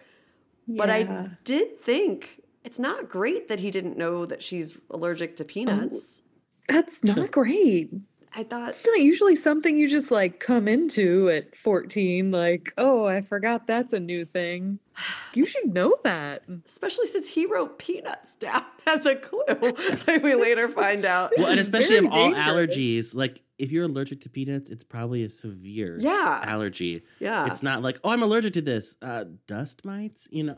It's like it could kill people usually if they have like that if allergy. I eat this, if you put it in a dish that you feed me, which you probably have fed me many meals. Yeah. You kill me. So that would have really hurt my feelings. And yes. I don't know. And then the poster that he didn't know was over her bed. Like he's not seeing her. Yeah. Yeah. I think was a conversation that Sarah and he had at one point as well. Yeah. Although as a game player, I was really disappointed that Ruby couldn't think of any other clues to get peanuts except I'm allergic. Like, okay, Ruby, he's not getting it. It's not like this is some obscure word that doesn't appear in any other context. But at that We did point, get Lauren. Go ahead. We did get Lauren Graham doing a wild and crazy guy. Oh, we did. Yes. Yes. No, I loved that. All of those were hilarious. No, but the peanuts thing, it wasn't about that. She was pissed that I he know. didn't. You're kidding. Yeah, but she was okay. already- But still. Kind of, but I was like, if you want to get that point, save the trauma for when the Snoopy. clock stops. Yeah. Okay, what was the funniest one that Lauren Graham did? Was it Wild and Crazy Guys? Oh, that was my favorite. That was very funny. I'm trying to remember all of them. I've actually found it. Oh, the country singer, and then she just like did mimes boobs. breasts. Yeah. That And the thing is, when I was watching the second time, I watched it without subtitles, which I hardly ever do. When I watched it the first time, I think a lot of the answers were already displayed Yeah. before Amber said them. And so this time I was Right. watching her, and the second she did it, oh, country singer, I'm like, Dolly Parton, clearly. Yeah, clearly. Like, I genuinely was like, that clue works. Yeah, it's very good. Yeah. I mean, part of me wondered if those were genuine guesses or if they were lines. Like, did Mae Whitman know what the answers were, or were they actually playing? Because I know she and Lauren Graham have that same kind of relationship. I would buy that they would just say, like, okay, Mae, Lauren's going to act out some things for you. Just guess them. And that they actually did guess them that fast. I would love Maybe that. not. I would love that to be true. I'm just going to choose to believe that's what happened. I would believe that. I mean, they have such a casual, like the way the dialogue is very casual, and you know they do a lot of the over talking. So I wouldn't be surprised if they did a lot Yeah. of ad-libbing or improving. Yeah. Melissa, before we leave the storyline, do you want to mention anything about them watching The Breakfast Club? Oh, I just love The Breakfast Club so much. And when he was like the same people as the Elmo's people, San Elmo's Fire The thing. Elmo's people, that was good. That was so great. I enjoyed that. And when she was like, some of the same people, but this is better. And I thought, it is. It is better. Yes. Yeah. It's one of my favorite 80s movies. And people point out that it's problematic. And I've really, it is. I know. And so is like 16 Candles. Oh, that's worse. But like Breakfast Club, I'm like, man, yeah. that's real bad. And yeah, but I still But love they it. all are. It's I just know. you just can't always take it with a whatever presentism. Yeah, yeah. Is that right? You have to, I think so. You just have to look at it like a time capsule. And like, Exactly. we have changed, and that is why it looks so bad. And in a way, that's good. Because we made progress. So there you go. Yeah. We watch a lot of Bluey in our house. Yeah. Which I would highly encourage both of you to watch Bluey even without children because it's a Okay. masterpiece. I love But- that. I've seen several episodes with my sister and her kids. Is it really fun? She'll send me clips from it one time. There's some time that Bluey is trying to get his dad to play some game.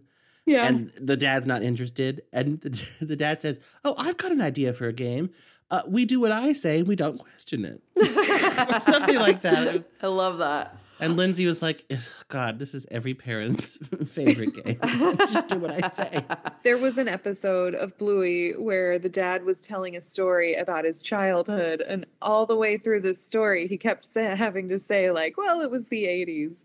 Like, there was a scene with his mom yelling at him, and they were like, Grandma yelled a lot. And he was like, it was the 80s, kids. Moms yelled. There weren't mom groups that shamed them, I guess. It's the 80s. It was the 80s. The movies were different. I should have said, though, when we were talking Breakfast Club, the most important thing of all, which is that Caleb and I watched it at a park in Astoria together. And that was true. So fun. It's my first time seeing it. Well, That's right. only time that I've seen it. Yeah. I was so excited. We were looking for things to do that night. I think that was one of the times Mark was with me, but he wanted to go see a game or something. And so Caleb and I were going to just hang out.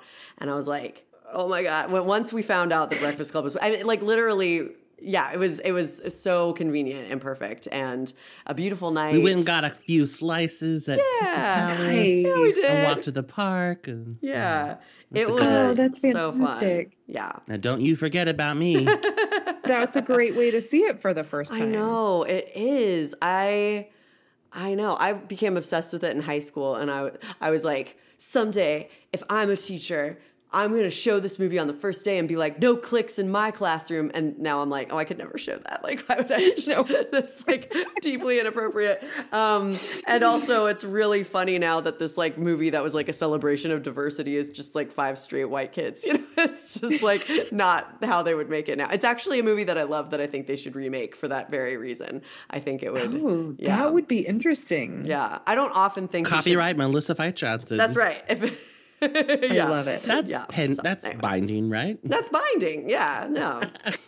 She had the idea, folks. She invented the Breakfast Club. I invented the Breakfast Club. Oh. Well, I have one more thought about this storyline before we move on, which is that it is interesting to note that if Hank and Sarah did end up together, then Amber and Ruby would be stepsisters. So it is like kind of a cool thing to see them relate to each other. Yeah. I said relate. I didn't even mean to do that. Oh man. But yeah, it would be nice to see that sort of dynamic. So anyway, kind of a lovely PS. And she has not met Drew yet, right? I don't think so. Wouldn't it be awkward if she got a crush on Drew? Like, you know. I was just thinking that. Were you really? Yeah. She's too young for Drew. Too young to date, but not too young to have a crush, right? That's like true. an inappropriate crush. I don't know. And also, he's in his second year of college, and this is early in the year. He's probably just 19, and she's, 14? Now, it's inappropriate right now. Absolutely. But if someone was with someone 5 years older than them, not inappropriate at all. Yeah, that's true. It's weird if we just started shipping Ruby and Drew. We don't. I want those potential step siblings. Get it on. Then we can play the music. I'm a little bit country. I'm a little bit rock and roll.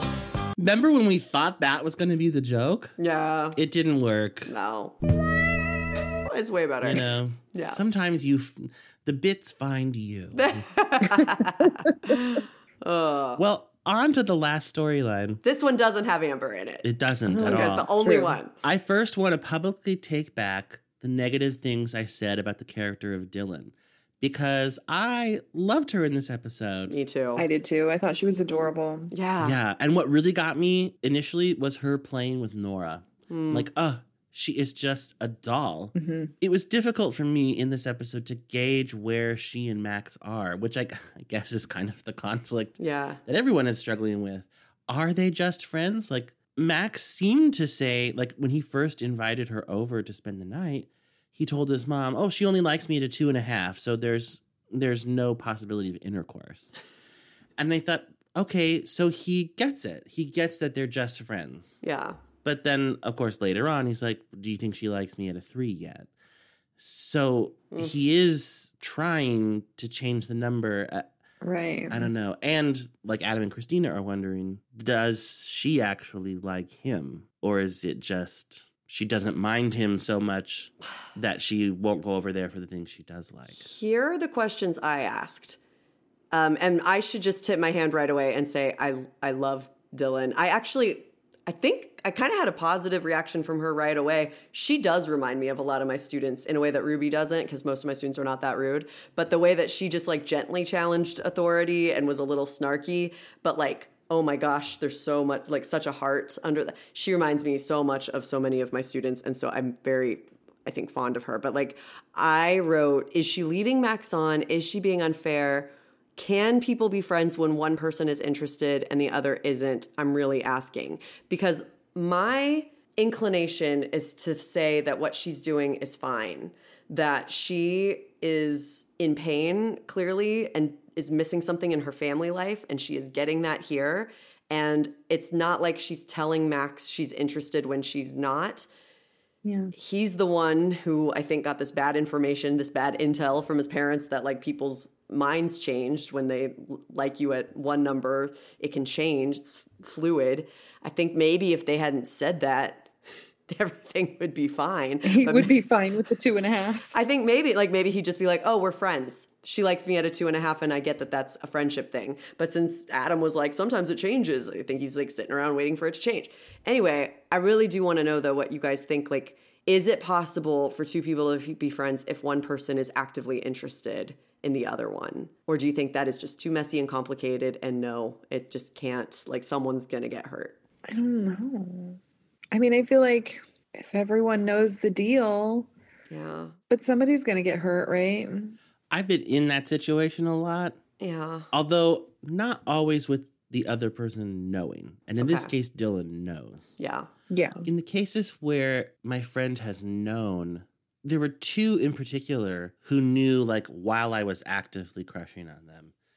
And both of them I told like, I need to not see you for a while. Mhm. So that I can get over Yeah. whatever these feelings are. But I don't want to stop being friends forever. And that's exactly what happened. And now I do consider them both friends and am not in love with them. But then I've had others where it's like, I don't say anything. And then years later, when I'm naturally over it, I'll tell them like, did you know that I had a big crush on you, you know, like, back in the day? And that's always been like, oh, I don't think they ever did. No one has ever like, yeah, I knew. You were super obvious. But so I guess my answer would be no. I don't think it's a good idea. I just really feel bad that everyone seems to be waiting for Dylan to develop some feelings for Max, because I'm like, well, that's not how actual friendship works. So maybe I should feel bad for Max that she doesn't like him, but weirdly I feel worse for Dylan because I feel like she's kind of in this awkward situation. I will say, like, when he says, well, she says I have nice eyes. If she was doing lots of stuff like that, yeah, I would have a problem with that. Yeah. Don't lead him on. But Right. At least from what we saw in this episode, I don't feel like she was leading him on. And what's really hard is if one person likes the other one and the other one doesn't like them back romantically, but they do like each other as friends. It's like, well, a friend might tell their friend that they have nice eyes. Like there is so much overlap Right. between romantic interest and friendship Yeah. that when one person is in that unrequited frame of mind, Yeah. they can perceive things one way that are not meant that way at all. So even if she did say he has nice eyes, she might have meant it, but she just didn't mean I'm changing to a 3. Yeah. And Melissa, I had your voice in my head during this scene between Adam and Max. What do you say you turn the lights out in 10 minutes, okay? And just have this one more lens to clean. All right. And I want you to head downstairs and say goodnight to your friend, okay? Give her some eye contact, maybe a little smile. Okay. All right. Dad. Yeah.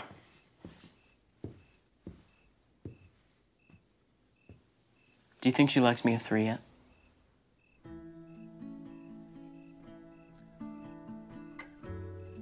She said I have nice eyes. Well, then I'd say you're headed in that direction, Max. I totally understand why he said that, and I believe his heart is in a good place. But with your voice in my head, I thought, oh, Adam, I think you dropped the ball here a little bit, because that was a perfect opportunity to tell Max, you know, the goal of being Dylan's friend shouldn't be to change her number. Yeah. The goal should be enjoying having a friend over and the pleasure of their company. And a 2.5 is a great place to be if you're friends. So don't view it as something less than.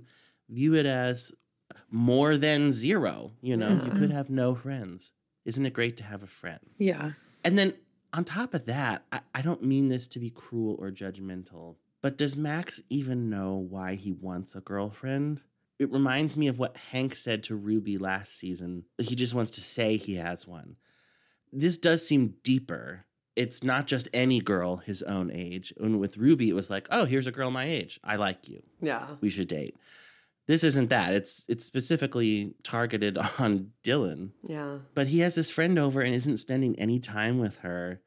If she did like him at a 3 or like even a 5, then what? Yeah, that's a good I question. mean, is it then intercourse? Is that what he's after? I don't know. And then I thought, or is it just a teenager responding to his teenager instincts? And maybe he doesn't know. I mean, teenagers don't know why they do anything. Is this just the next step? Like I'm a teenager, so I'm supposed to have a their girlfriend hormones. and I need that title. Or maybe he doesn't even know. It's just like, I want her around.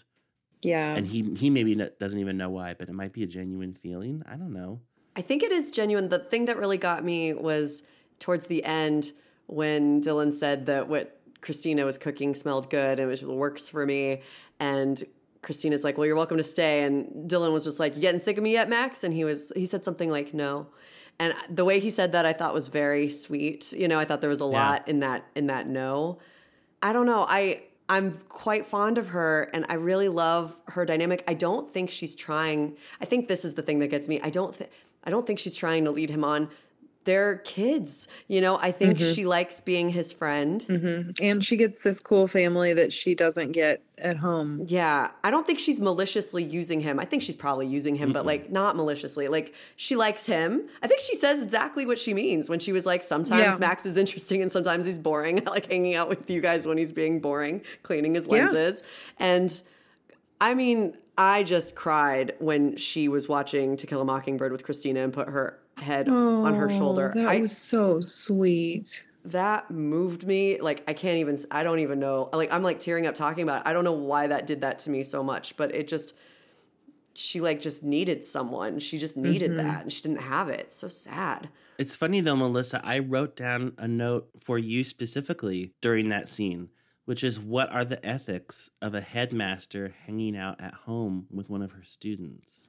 Yeah, it's a good question. And I'm not indicting Christina at all because there are all sorts of factors at play here. Yeah. And it's certainly, even now once I said it, I realized it had this like sexual undertone. Oh, I didn't mean at all. Okay. Because clearly that is not. No. And even when I wrote that down, I thought back to when we had my friend Tanika on. Mm-hmm. You know, she ended up being adopted by her headmaster. Yeah. So, you know, people forge connections all the time and it can be, you know, a great blessing in everyone's life. And I felt for Dylan too. Good grief. Yeah. I think the only trouble is all this kindness contingent on Dylan eventually changing her mind and liking Max the same way Max likes her. And if that doesn't happen, then Christina isn't just a boy's mom. She's also headmaster at her school. And I think that's the problem. Like, I didn't think there was a problem with her putting her head on her shoulder and like watching this movie with her. But I think that's where it could get complicated is they just keep saying like, I want to make sure that when you're over here, you're hanging out with Max, you know? And she's like, okay, you know, like, and I'm like, do you know that you're talking to a child who has parents who are clearly not around? Like, you're saying all this kindness disappears if you don't have a romantic interest in my son down the line. Like, I just think the ethics of that are real icky, and I don't care for that. And it's almost like acting like she's doing something wrong when, again, she's a child with no stable home life. Like, I'm like, no. Exactly. Yeah. Well, and let's discuss when she does try and clarify this with Dylan. See you after school, Mrs. B. Oh, hey, Dylan. Actually, honey, I just want to talk to you about that. Is today not good for you guys? No, it's not that. I want you to know that I reached out to your parents. I tried to call them and didn't get through to them. I left a message. Yeah, I should have told you they were out of town. It's okay. They're not horrible people. They're just not around a lot with their company and everything. So. Got it.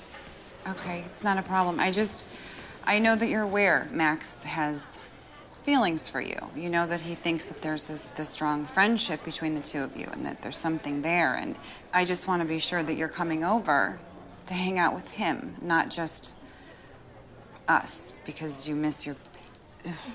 You know what I mean? Yeah. Yeah. Max really, really likes you. Yeah, I think Max is awesome. Yeah, he is awesome. He's an awesome kid. I like both of you. I like all of you, but sometimes Max is funny and sometimes Max is boring, and I like talking to you when he's boring. My home is pretty boring too, but I'm okay staying by myself. It's fine. So. No, absolutely not. You're coming over today after school. I wanted to let you know. That's all, okay? I insist. It's all good. Okay? Great.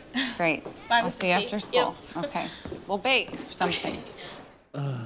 Melissa, you're so right. Because I feel for Christina so much, and of course for Dylan. And I think she does the exact right thing when Dylan says, it's fine, I'll just stay home alone. Yeah. And then she says, no, you won't, you'll come over. I'm like, yes, that's what you do, because this kid needs someone. Yeah. And then even up to a point in that conversation, I was like, this is great. Yes, you should try and contact her parents. You should try and check in, assess the situation, what's going on. Do her parents actually know what's happening, where she is? That's very responsible. And then when she gets to, you know, Max has these feelings for you, I thought, yes, you need to bring this up because you should be looking out for Dylan because you're at school. You are her principal right now. And you need to tell her, I don't want you like leading him on or feeling obligated or, if what you're actually after is this, that would be looking out for Dylan.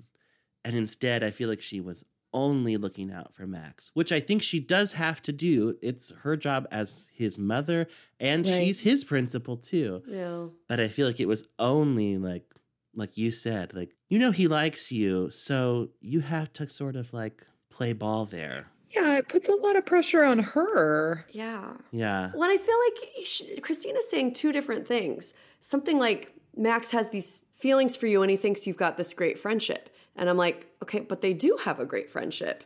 Mm-hmm. Her language isn't quite. And it's like two things. Like one is the romantic path and one is the friendship path. And it's like, I want to make sure that when you're hanging out with Max, you're really hanging out with him and not just because you want to be with us. And so when she says, I think Max is awesome, I don't think Dylan is lying, but that doesn't mean she's romantically interested in Max. It just means I think he's awesome. Exactly. He's my friend. Which can be fine, right? Yeah. Except now they've built this world where, sorry. Yeah.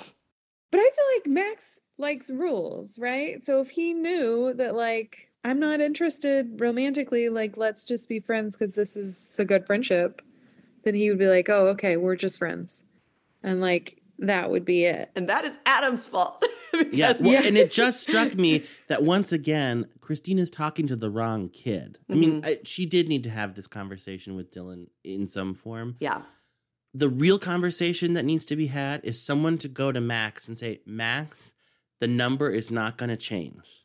This is what And the sooner you can start understanding that, the sooner this whole situation gets diffused. Yes. Otherwise, it's a powder keg. Yes. Yeah. Like something is going to blow because it doesn't feel like, and I could be wrong. I mean, I'm almost positive I'm not, but it doesn't feel like her number is changing. It does not. I think it's exactly what you're both saying, which is like the friendship is real. She's not leading him on in that regard, but it also is a huge draw that there is a stable family unit that accepts her.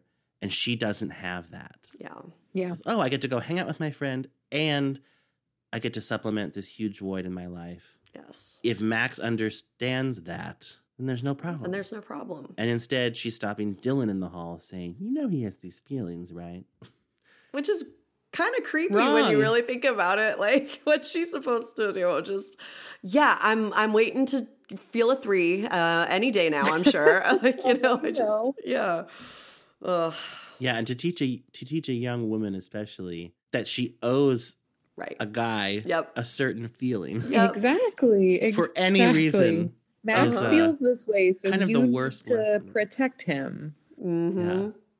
Be polite, like, And it feels like their pattern of let's address everyone's behavior except Max's, right? In order to spare Max.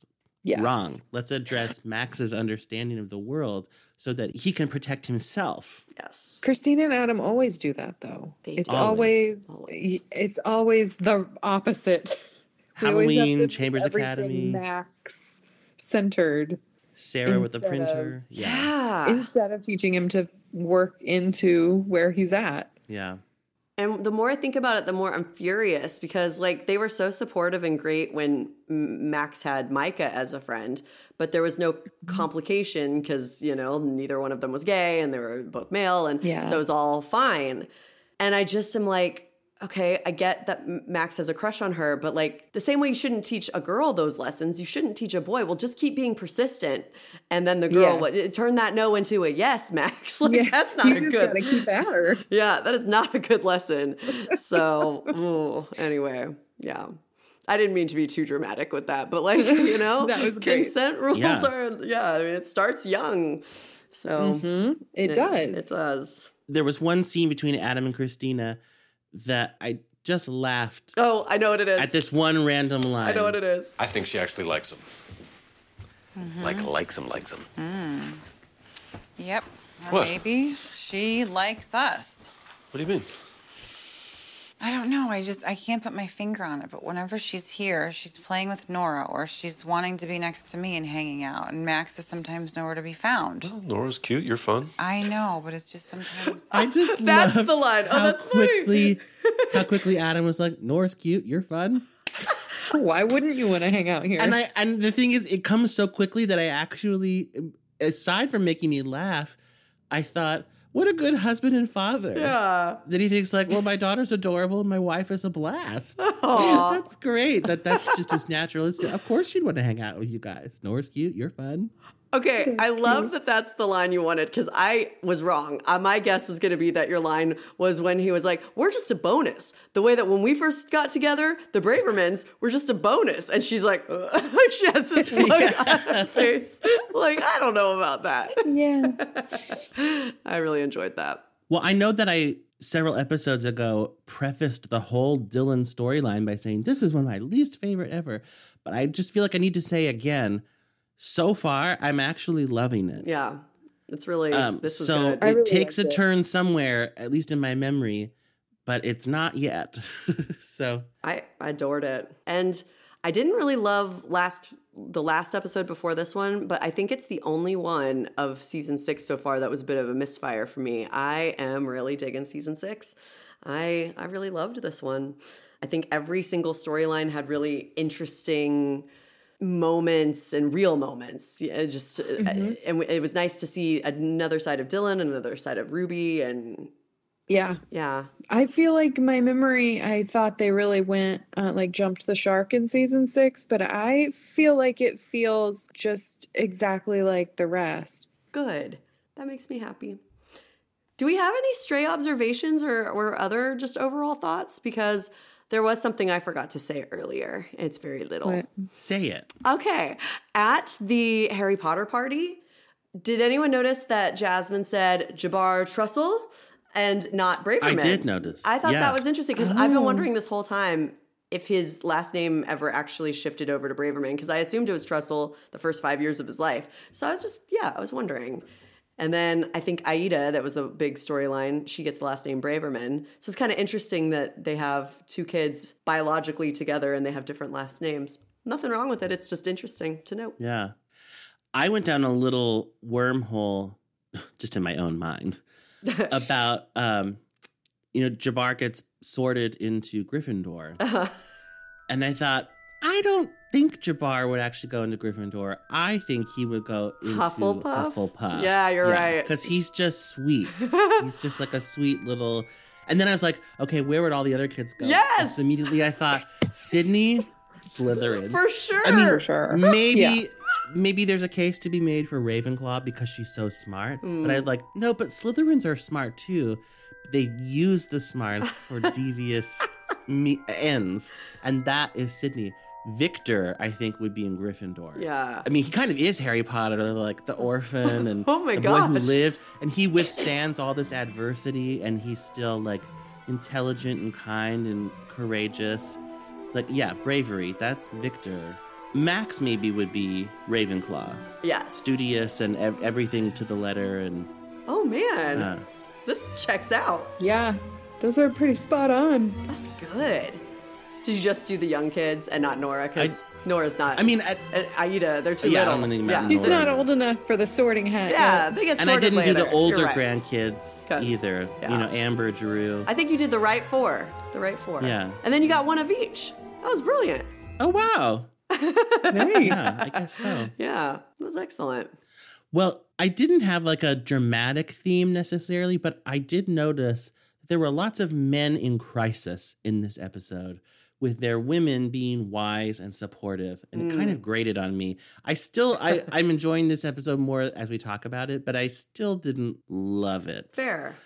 But so like Crosby, Hank, Adam, Andrew all had moments where their women gazed on them lovingly and reassured them. Oh, that's not your way, Adam. You like helping people. Oh, you're enough for me, Crosby. You're my guy. You're right. That's now, annoying. Sarah was a little bit different because she didn't have that like, oh, attitude. She had she wants you to feel bad. You know, so that's her support was a little more spunky and in character. And then Drew and Natalie, like we said, Natalie tried to have that, like, why are you putting all this pressure on yourself? And then he kind of checked her. Yeah. And I liked that because it was a nice variation on this theme. Yeah. Like, oh, she's trying to be supportive. And I'm not even criticizing her. Because like you said, Lauren, I think she thinks she is Yeah, I being think genuinely this is supportive. her way of being supportive. It's just super annoying. And I think and she just doesn't know. Yes. She doesn't know that she doesn't know. We don't know what we don't know. His she's life 19, circumstances. And Yeah. she doesn't have any responsibilities or bills or, you know. Yeah, she's like, well, as is the case with everyone. You can just afford Exactly. to pursue your dreams. Yeah. Actually, I can't, Chica. I don't know why I said Chica. I think maybe it's time for this podcast to end. Oh my gosh. Lauren, if you ever do a Bluey podcast, I would love to listen and then be a guest sometime. So just like putting that bug in your ear, something to think All about. right, I'm on it. You're on it. You could do it with your kids. Like you could just have a little pod. That would be so cute. Maybe the episodes would be hilarious. short, you know, because kids have short attention spans. But it'd be so cute. Anyway. Funny. But yeah, Lauren, thank you. This was so fun. Yeah. I really loved Guys, it. thank you so much for having me back on, and congratulations on 6 seasons. This is great. I'm so Woo. proud of you both. Well, thank Thank you. you. I'm so happy that we did this. I am too. I love it. It makes me so happy. I don't It know. was a great pandemic project that spilled over to post-pandemic. It did spill over. Yeah. It's so funny. It's very flattering, but sometimes people are like, "Oh yeah, do another one. We'll listen." And we're like, "Yeah, no, like, we just can't." I know I've said this a few times, but yeah, please, really, we're not being coy. We like don't have time. If it paid us, yes, maybe. Yeah, that's true. This has paid us nothing. This is a money loser for us. This is we bought microphones. Hear that, NBC Universal? That's right. Don't come for us. Yeah, we bought like recording equipment and shit. Like, so. But That's it was worth it. We did it for the passion of it. This relates to go. Drew. That's true. Yeah. So it's like the luncheonette. Okay, we're done. Well, thanks for having me on. I really appreciate it. Yes. Thank you for returning. Yes. And thank you at home for listening. There it is. Until next time, may God bless and keep you always. And may your wishes all come true.